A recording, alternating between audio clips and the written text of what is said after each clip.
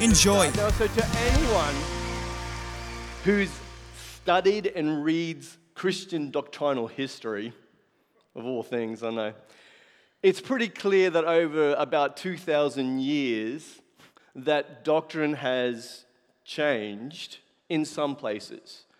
Not the Word of God. The Word of God is just solid as. I like the Word of God. All right, some solid theology for sure. Those things don't change. The way of salvation doesn't change. But some church doctrine moves around. I'll give you an example.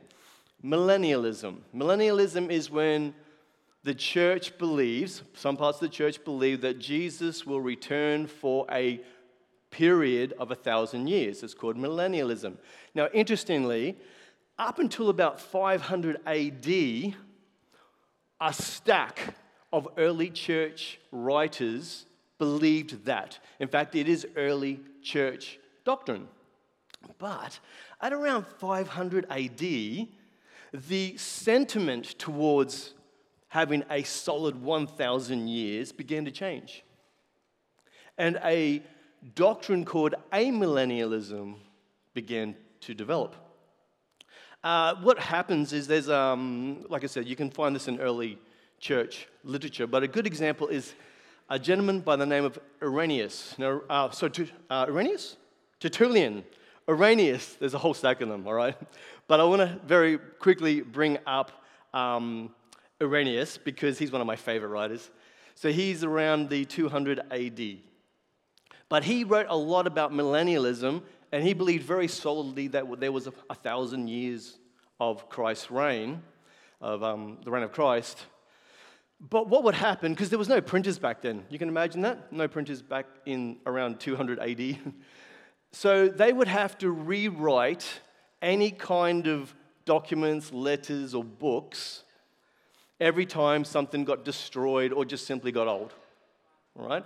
So you have to go right back, and pre-500 AD, you've got all these writings from Irenaeus talking about millennialism, and then after 500 AD, the things that had been rewritten, it's missing. Because people were like, no, we don't really like that anymore, so they just removed it. That's okay, it's not a salvation issue, but it is kind of disappointing, eh? It just means we have to study a little bit more when we want to discover any kind of doctrine or have a firm belief in something. So I'm actually going to be drawing this morning a fair bit from the Word of God. Yeah, I love that book. Yeah. And some early teachers, early church teachers, okay? Because I just think if you're going to formulate ideas, especially about elephants in the room, don't you want to know what the really, really early church thought about it? I did. So today is going to be super nerdy, just to warn you, okay? But I really do want to get as close to the original beliefs as possible. So may I encourage you lovely people to listen today, maybe leave behind your current doctrine, and wait till the end before you want to stone me to death with your Christian love. Honestly, about 20 years ago, I reached a point where I thought, I'm going to start again. That's what happened in my head. I'm like, I'm going to start again with all my doctrine. And with the advent of knowledge increasing, technology, we have a better access to documents and beliefs and, just general information. So with that, the title of today's sermon message is Rapture.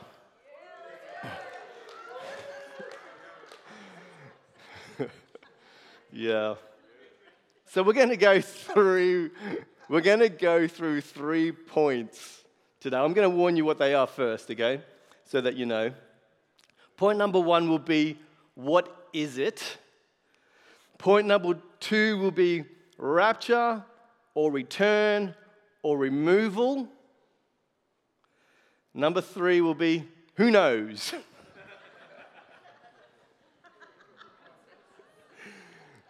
Now, I personally believe it's beneficial to study the book of Revelation in a small study group, especially about the rapture.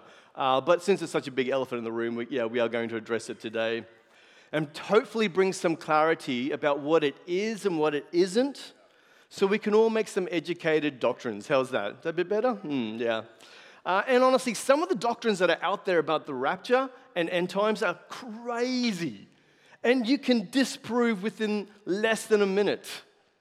But I've found in my walk with God and in church, some people love their doctrine more than they love the Word of God. It's like the Pharisees and the Sadducees, and Jesus is literally saying, but this is what it says. And they're like, yeah, but we've got this thing over here. And he's like, bring it back, all right? So with that, let's do point one. Point one, what is it? Firstly, it is ancient church doctrine. There's this myth going around that it was invented around the 1830s by a guy by the name of John Nelson Darby. I've seen this pop up quite a few times. They're like, oh yeah, it was an idea by John Darby in the 1830s. I'm like, we have the internet now. You actually can check that. Because the early church often used the concept of rapture and even used the word rapture in Latin. The word is rapturo or can be rapio, depends on the context. But they use the word rapture in several of their teachings. Okay, for example, there's a complete set of writings called the 5 Books Against Marcion. It's basically believed to have written around 200 AD, 217 AD. Maybe by a guy by the name of Tertullian. It's a little bit anonymous, but most people do believe it was written by a guy by the name of Tertullian, AD 200-ish. Regardless, it just shows what the early church believed, all right? So there's actually a poem in these books, which I'm going to show you. And this is what it says. It says, I shall read it. Remember, Latin to early English. So it says, noble Elijah was rapt. The Latin there is rapturo or rapio. But anyway, noble Elijah was raptured, who hath not tasted yet death's dews, which means he's not dead, since to the orb, Latin word is orbum, since to the orb he is to come again, which basically means he was raptured so he could come back to the earth, right? Okay. And in chariots raised aloft was borne to paradise's hall. In normal English, it says Elijah was raptured in a chariot. He didn't die because he had to come back to earth one day. That's nice, hey? If only they'd said that. Or may I bring your attention to the word orb, as in Latin orbum. It's almost like the early church thought the world was round. Anyway. I didn't write it.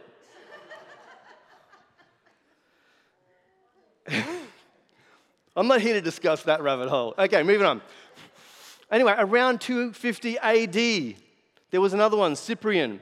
He also used the word rapture, this is 250 AD, in reference to Paul. It says, it's not up here, but it says, even after his rapture to the third heaven and paradise, that's in 2 Corinthians 12, 2-4, where Paul describes himself as going to the third heaven.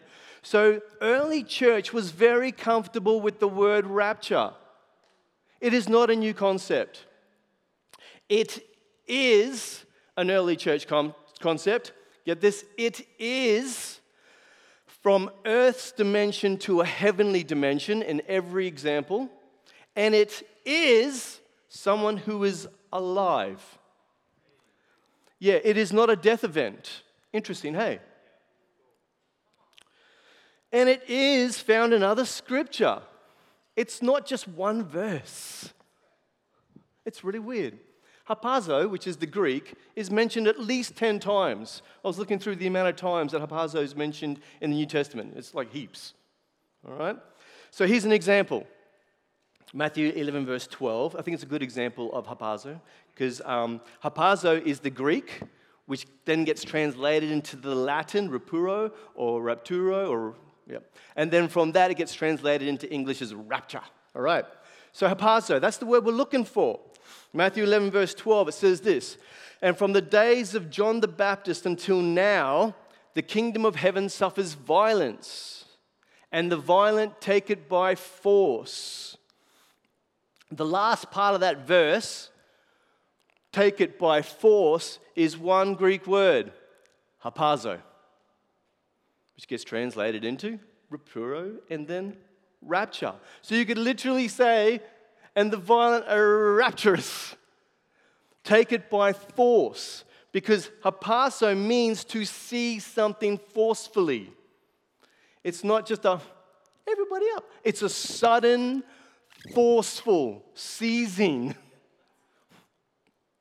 I like it. Suddenly seized. Okay. 1 Thessalonians 4:17 is the one that most people turn to when they're thinking about rapture. And it says this, "Then we, which are alive and remain, shall be harpazo," raptured up, caught up, suddenly, forcefully seized together with them in the clouds to meet the Lord in the air. And so shall we ever be with the Lord. So what is the rapture? It is an early church doctrine. It is a biblical concept. And it is being suddenly seized. How good is that? I like that. All right, point 2. Rapture or return or removal. Now for the next point, I'd really like for you to pay attention to the verses that we're going to read in context. And then I'll show you what the early church believed about these particular points and what this particular chapter means, all right? Because if you don't like what I have to say, then you can just blame the early church. I mean, maybe they were wrong. Maybe. Let's go to Matthew 24, verse 30. So I'm going to read this passage first, then I'm going to go back into the verses, all right? So I want to read it first, then we'll go back.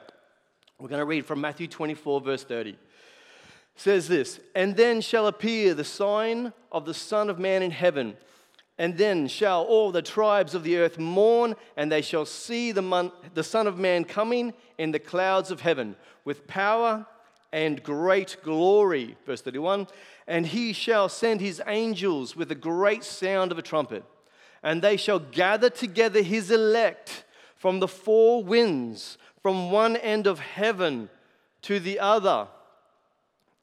Verse 30, we're going to skip down to verse 36, all right, because the verses in between are dialogue about those first two. Verse 36 says, "But of that day and hour no one knows, not even the angels of heaven, but my Father only." Verse 37, "But as the days of Noah were, so also will the coming of the Son of Man be." Verse 38, "For as in the days before the flood, they were eating and drinking, marrying and giving in marriage until the day that Noah entered the ark, and did not know until the flood came and took them all away. So also will the coming of the Son of Man be." Verse 40, "Then 2 men will be in the field. One will be taken and the other left. 2 women will be grinding at the mill. One will be taken and the other left." Verse 42, "Watch therefore, for you do not know what hour your Lord is coming." Verse 43, which may or may not be up there. "But know this, that if the master of the house had known what hour the thief would come, he would have watched and not allowed his house to be broken into." Let's go back up to the very first verse in this, about "there shall appear." So 24 verse 30. It says, and then there shall appear the sign of the Son of the Man in heaven, and all the tribes of the earth will mourn. You're going to find that in Revelation chapter 1, verse 7. It's almost the exact same verse about the world going, uh-oh, this is the guy we pierced. This is not a good thing. And it says they mourn. The Greek word there for mourn, it means to cut. Not just cut yourselves, but it can also be cut in rebellion. It's very interesting. Let's move on. Verse 31. And he shall send his angels with a great sound of a trumpet, and they shall gather his elect from the where? Four winds, and from where? One end of heaven to the other. Gathering his elect. Sounds very rapture-y, doesn't it? So let me ask two questions then. What's missing from that verse? The word earth. He says he collects them from where? The four winds, four ends of heaven. Now some people can argue, they're like, but John, the four winds, that might include earth. Sure, let's go with that. So what he's doing is he's collecting the elect from the heavenly realm. If this is a rapture verse, where is he rapturing them to? Well, John, he's rapturing those people in heaven to heaven. You mean like slightly to the left?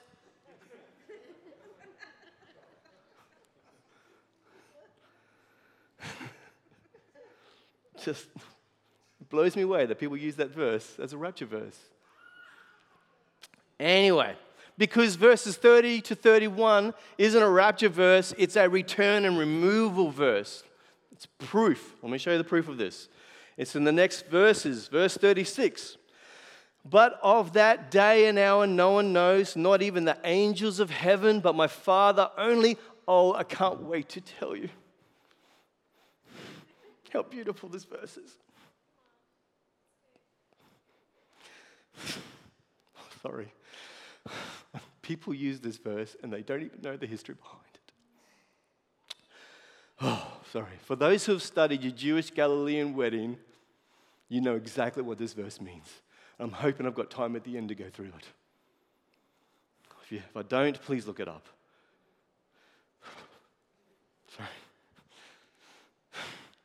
Sorry. But of that day, no one knows the hour. Sorry, no one knows, not even the angels of heaven, but the Father only. Verse 37. Thank you, Jesus. But as in the days of Noah were, so also will the coming of the Son of Man be. Do you know what the word but means?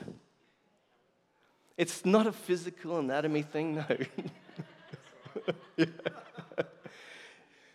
It means alternatively, that there's an exception. So he starts with, no one knows the day or the hour. And then he goes, but. Like, we are all destined for an eternity in darkness and separation from God. But God made a way. Things are impossible, but with Christ, they're possible. We sang about that all morning. How do we forget the word but? Next time someone shows up to you and says, oh yeah, no one knows the day or the hour, look them in the eye and goes, but!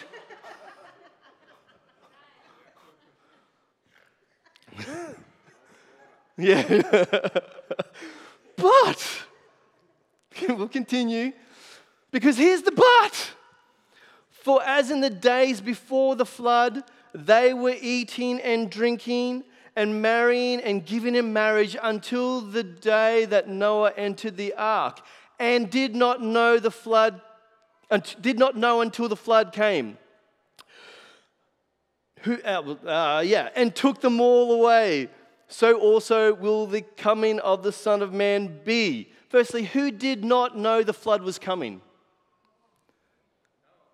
Well, Noah knew. It actually says in Genesis 6, he tells Noah, I'm going to flood the place. He uses the word flood water. So is this verse, or are these verses about Noah? No. They're about people who did not know, which is the wicked. Yeah. For as in the days before the flood, they, that's the wicked ones, they were eating and marrying and drinking and giving in marriage because they did not know until the flood came and took them all away. Who was taken away? The wicked. Continue the verse, the very next verse. Then 2 men will be in the field. One will be what? Taken away. And the other left. 2 women will be grinding at the mill. One will be taken away. The other left. Who still thinks these 2 verses are about a rapture? That's why we have to read things in context. This is about a return and a removal. All right. I'm not just saying this. Actually, we'll continue. Let's get to the but part. Verse 42. Watch therefore. Because Jesus is saying they don't know. But watch. Watch therefore. For you do not know what hour that your Lord is coming. But know this. If the master of the house had known, how would he know? By watching. If the master of the house had known what hour the thief would come, he would have watched and not allowed his house to be broken into. Now, why would Jesus say watch if it was pointless? You've got to remember the but. So another way of saying this is nobody knows, so watch. The wicked will never know because they're not watching. They're just living life. Because right now, you don't know when the thief will come. But you will if you keep watching. This is actually the early church and Paul agree with what I'm saying right here. This is a return to remove. So let's do some early church stuff, which I really like. Let's start with Irenaeus. I told you I like him. All right, Irenaeus, 200 AD. Around 200 AD. It's just before that, probably around 180 AD, okay? So this is what he says. Let him be taken away that he behold not the glory of God. He's talking about the wicked who aren't beholding the glory of God. He's like, no, these people need to be taken away. And these things are done, he says. God will remove men far away, and those that are left shall multiply in the earth. Now, Irenaeus was very confident that a bunch of super wicked people above the age of accountability were removed from the earth, return removal. And those who are under the age of accountability were left to rebuild the place for the millennial reign, the 1,000 years when Messiah will reign. Told you he was a millennialist, yeah. There is a massive difference between rapture, return, and removal. For the eschatologists there who are listening, writing notes. Oh, if you want notes, I can just send you the notes. Also, I've thrown beautiful Ella Shaw under the bus. You can also ask her, and I will send the notes through to you as well. So for the eschatologists, I strongly recommend, I don't have time to get into this part, but I strongly recommend you do some study on the month of Elul, which most likely explains these verses that I'm talking about, and the period of Jesus' return with his saints, the 144,000 on Mount Zion, and it also explains the disparity between 1,260 days and 1,290 days. You will know what I mean if you are one of these eschatology nerds. All right. Anyway, so not just Irenaeus, the other people, for example. So we can move on from that. Yes, all right. Good job, John. Move on with your notes. This is taking too long. Okay, so let's talk about then the early church and their thoughts about the rapture. Let's start with Irenaeus again, pre-200 AD. This is what he says. And therefore, when in the end the church shall be suddenly caught up from this, it is said, there shall be tribulation, such has not been since the beginning, neither shall be. So he believed that it was a massive take, a rapture event, will pretty much cause the cataclysmic tribulation. Does he mean great tribulation or regular tribulation? I'm just going to leave that up to you. Again, Cyprian, This is what he says. Remember, this is around 200 to 250 AD. It says, do you not give God thanks? Do you not congratulate yourself that by an early departure you are taken away and delivered from the shipwrecks and disasters that are imminent? Let us greet the day which assigns each of us to his own home, which snatches us hence. 4th century, Ephraim of Nisibis. This could be a pseudo one, which means it could be somebody writing on his behalf. But let's get there. Early church doctrine still. For all the saints and elect of God are gathered prior to the tribulation that is to come and are taken to the Lord, lest they see the confusion that is to overwhelm the world because of our sins. Again, great tribulation or regular tribulation? Or maybe even just the last day? I'm just going to leave that up to you. Man, there's another one more, because I've got to get through this. Victorious of, what's his name? Petrovium. That's a hard one to say. Okay, so anyways, he was a bishop around 300 AD. This is what he writes. I like this idea. He writes, and the heaven withdrew as a scroll that is rolled up. This is in Revelation 6, verse 14.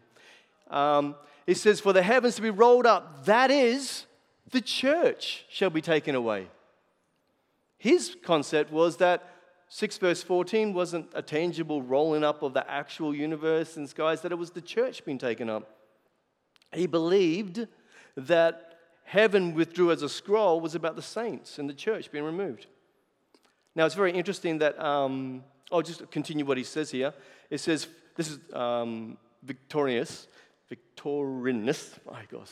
It says, for the wrath of God, I like this part, always strikes the obstinate people with 7 plagues. That is perfectly, as it is said in Leviticus, and these shall be in the last time when the church shall have gone out of the midst. All right? So he was very, very sure that the church was going to be removed before the 7th seal was broken.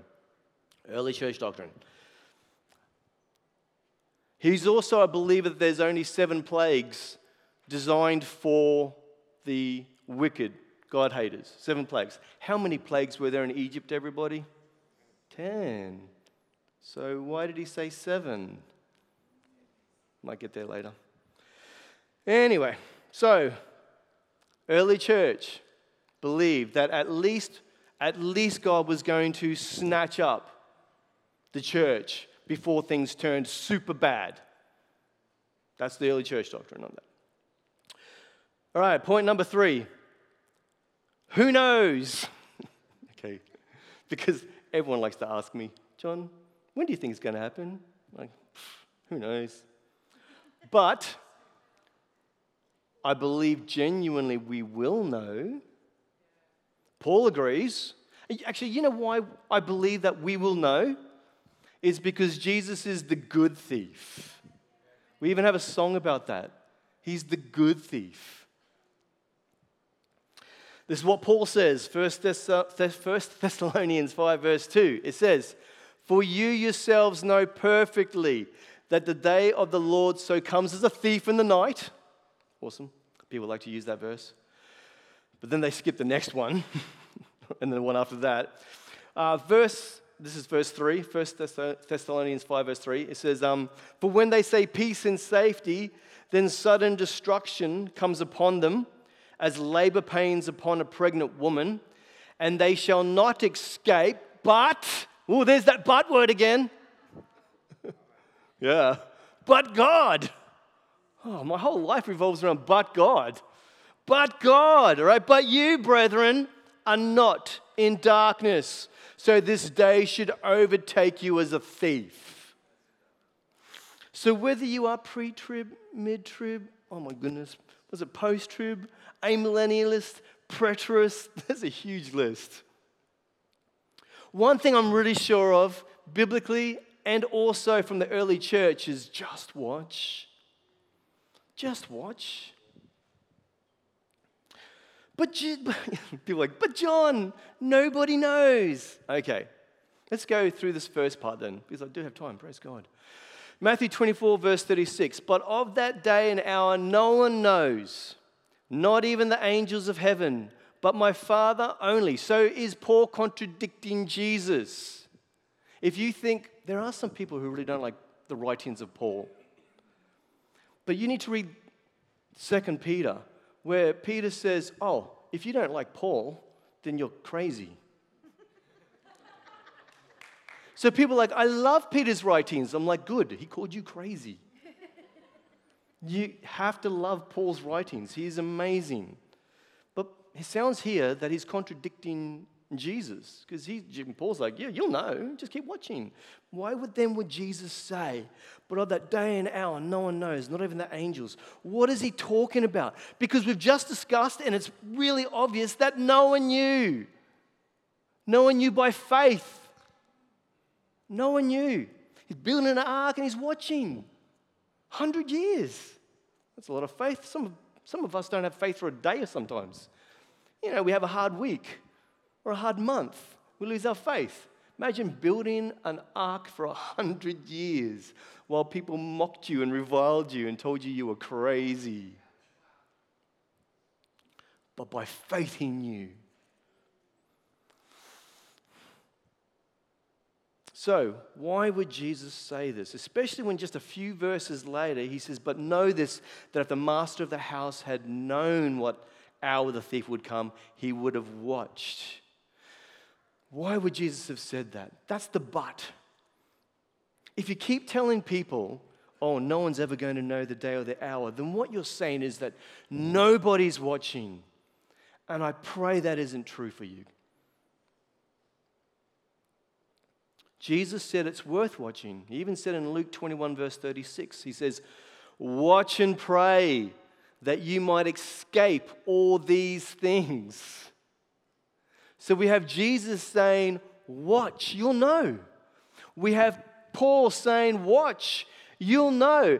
And one of my favorite verses in the Old Testament to do with end times. Because let's face it, I've just used New Testament. And some of you are shocked already. You're like, why doesn't John talk about the Old Testament like he does? Well, I like the context of the whole Bible, so let's go there. Amos 3 verse 7, it says this, surely the Lord God does nothing unless he reveals his secret to his servants, the prophets. And knowing is in the context of the whole Bible. No one knows the day or the hour? Yeah, I'll give you that. But we will. So when Jesus says no one knows the day or the hour, and then says, but, that verse there is actually linked with John 14, verse 3. John 14, verse 3 says this. It says, and if I go and prepare a place for you, I will come again and receive you to myself, that where I am, there you may be also. So, why is Jesus saying, no one knows the day or the hour? Why is he saying, I need to go away, prepare a place for you? I'm so glad I've got time to say this. It's because those are a betrothal line. It is what a young Jewish man would say to the woman he wants to marry. It's a Galilean betrothal custom. When a young man desired to marry a young woman in ancient Galilee, the first step would be to establish a marriage contract. Now, the most important part of this contract was the bride price. Yeah. That is the price the young man was willing to pay for her. Jesus was willing to pay everything. So you can see why I got a bit emotional before. Because when I see no one knows the day or the hour, two things happen. Firstly, people focus on the no one knows and they forget the but. And secondly, they don't realize this is Jesus saying, I love you. I'm marrying you. You're mine. So in the first part is the contract. So if the bride accepted the price, they would then pour a glass of wine. And the young woman, if she drank the wine, it was an acceptance of the contract. You know how in modern times somehow, that they pay for the male? Ancient times, it was the bride who was worth the price. because that's how God sees you, his bride. So they would say, if she chooses, Pastor Graham, I haven't got time to get into this. Look through Scripture. It's always the male who was like, I want to marry you. And then they would ask her, will you go with him? She chose. Because all are called, but the chosen choose. It was a good message, Pastor Gray, honestly. So she chooses. She's like, yes, all right, I'm good for this. Let's drink some wine. I'm like, sweet. How good is that? Okay. So they would pour a glass, should take it, acceptance because the chosen choose. At this point, the young man and young woman were officially betrothed, but they were not yet consummated. You can see this in 2 Corinthians 11, verse 2, where Paul says, I've betrothed you to one husband to present you a pure virgin to Christ. Musicians, you can come up now if you like. So they've made the contract. The chosen have chosen.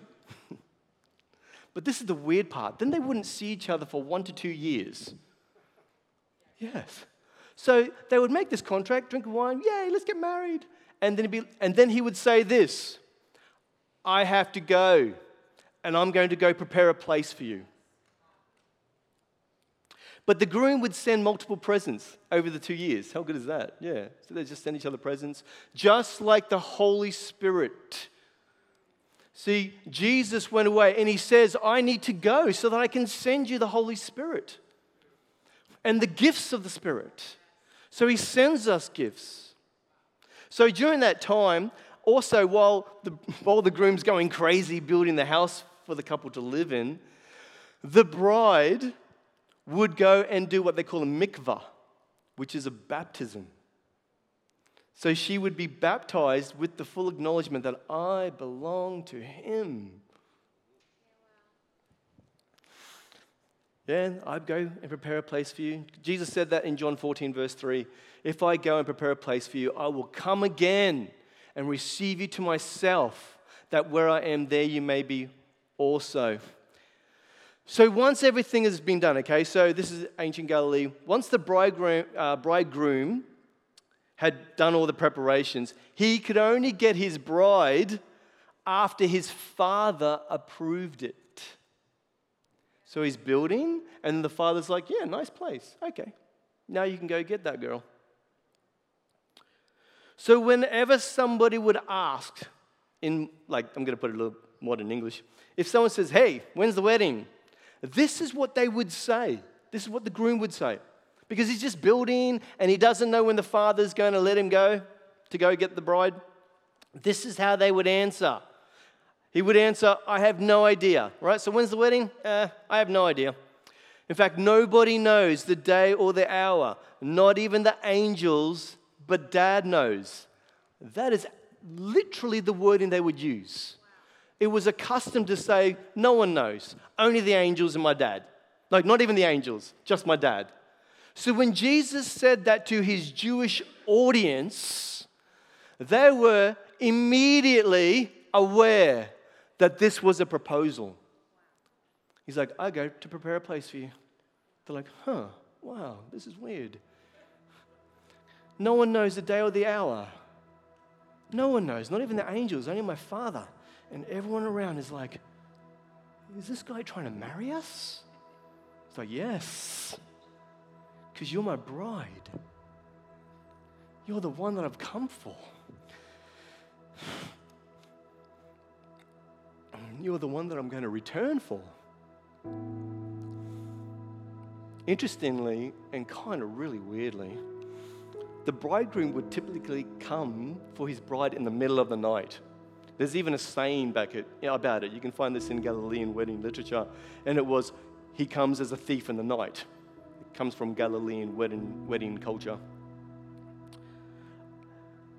But when they showed up, they would come with trumpets blasting.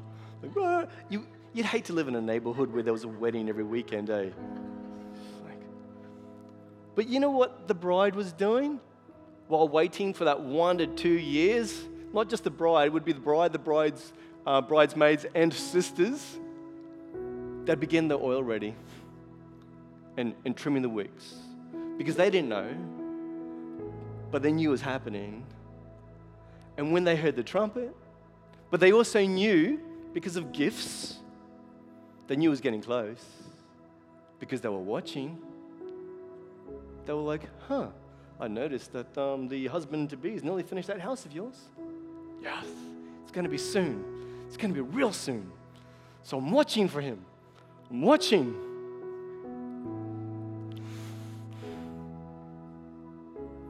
This is the gross part, sorry, children. Upon returning to his father's house of property, he goes and gets the young lass, gets the girl. The bridegroom would take his bride to the wedding chamber where they would spend 7 days together. Interestingly, on the first night, the bridegroom's friend would wait outside the door of the wedding chamber. And when the marriage was consummated, the bridegroom would tell his friend through the door, hey, we're one now. He would then announce it to the rest of the gathering, and they would celebrate for the entire 7 days. At the end of the 7 days, the groom would bring out his wife and introduce her to the community. So when, John? Well, to be honest, you can't possibly know when the rapture, return, or removal is going to occur, especially if you get the length of the tribulation wrong. This is for the eschatologists. All right? Just think, there's 10 plagues. Why are only 7 mentioned in the book of Revelation? Why does Jesus say that the whole tribulation period is 10 days in Revelations 2 verse 10? If it's only 7 days in Daniel chapter 9. What is Yom Teruah? What is Elul? That's all I'm going to focus on for that part. Because let's get back to the really super important part.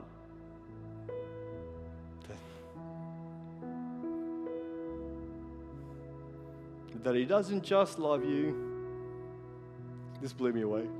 He doesn't just love you, he loves his relationship with you. My dog loves me.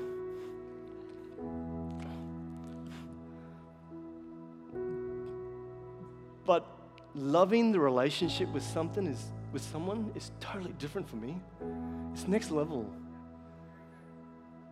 Because I love coffee, but I don't love my relationship with the coffee.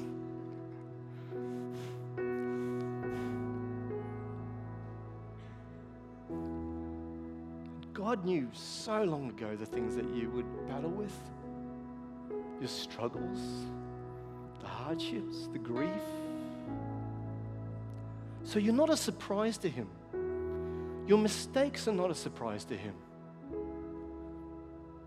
He doesn't just love you. He loves his whole relationship with you. He made a marriage proposal to us. I accepted that contract. And I remember that contract every time we do communion. And then we get the little thing that represents the wine, the bread. It represents the sacrifice, the price that Jesus paid for us. And the wine represents the marriage contract. But it shouldn't just be about Jesus dying and forgiving our sins. That little wine that we take he's coming back for us. He's coming back. You know, all people want to be loved.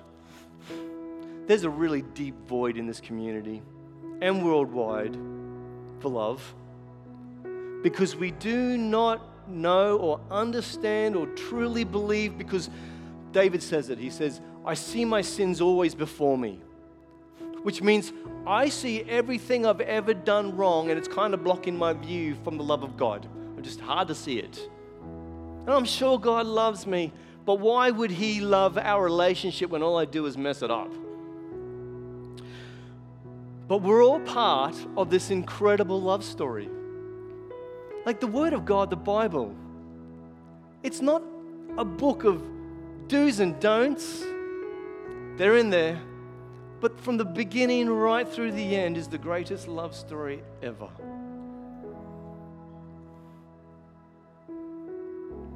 I mean, I get it. There's some tough men and women, but there's some tough boys who think, oh, I don't need to be loved. Yes, you do. We have some hardcore boys in this church. Like some of you have no idea. But they know. Because in your heart you know. In your heart you know that you're part of a love story and something's missing. Something's missing. You're thinking, well, something's missing. Man, God can't wait. God can't wait for us to finally see Him. I said this to Rachel. Was it yesterday? God can't wait for us to see Him. He has planned it out for an eternity. Patience. Patience. But He just can't wait.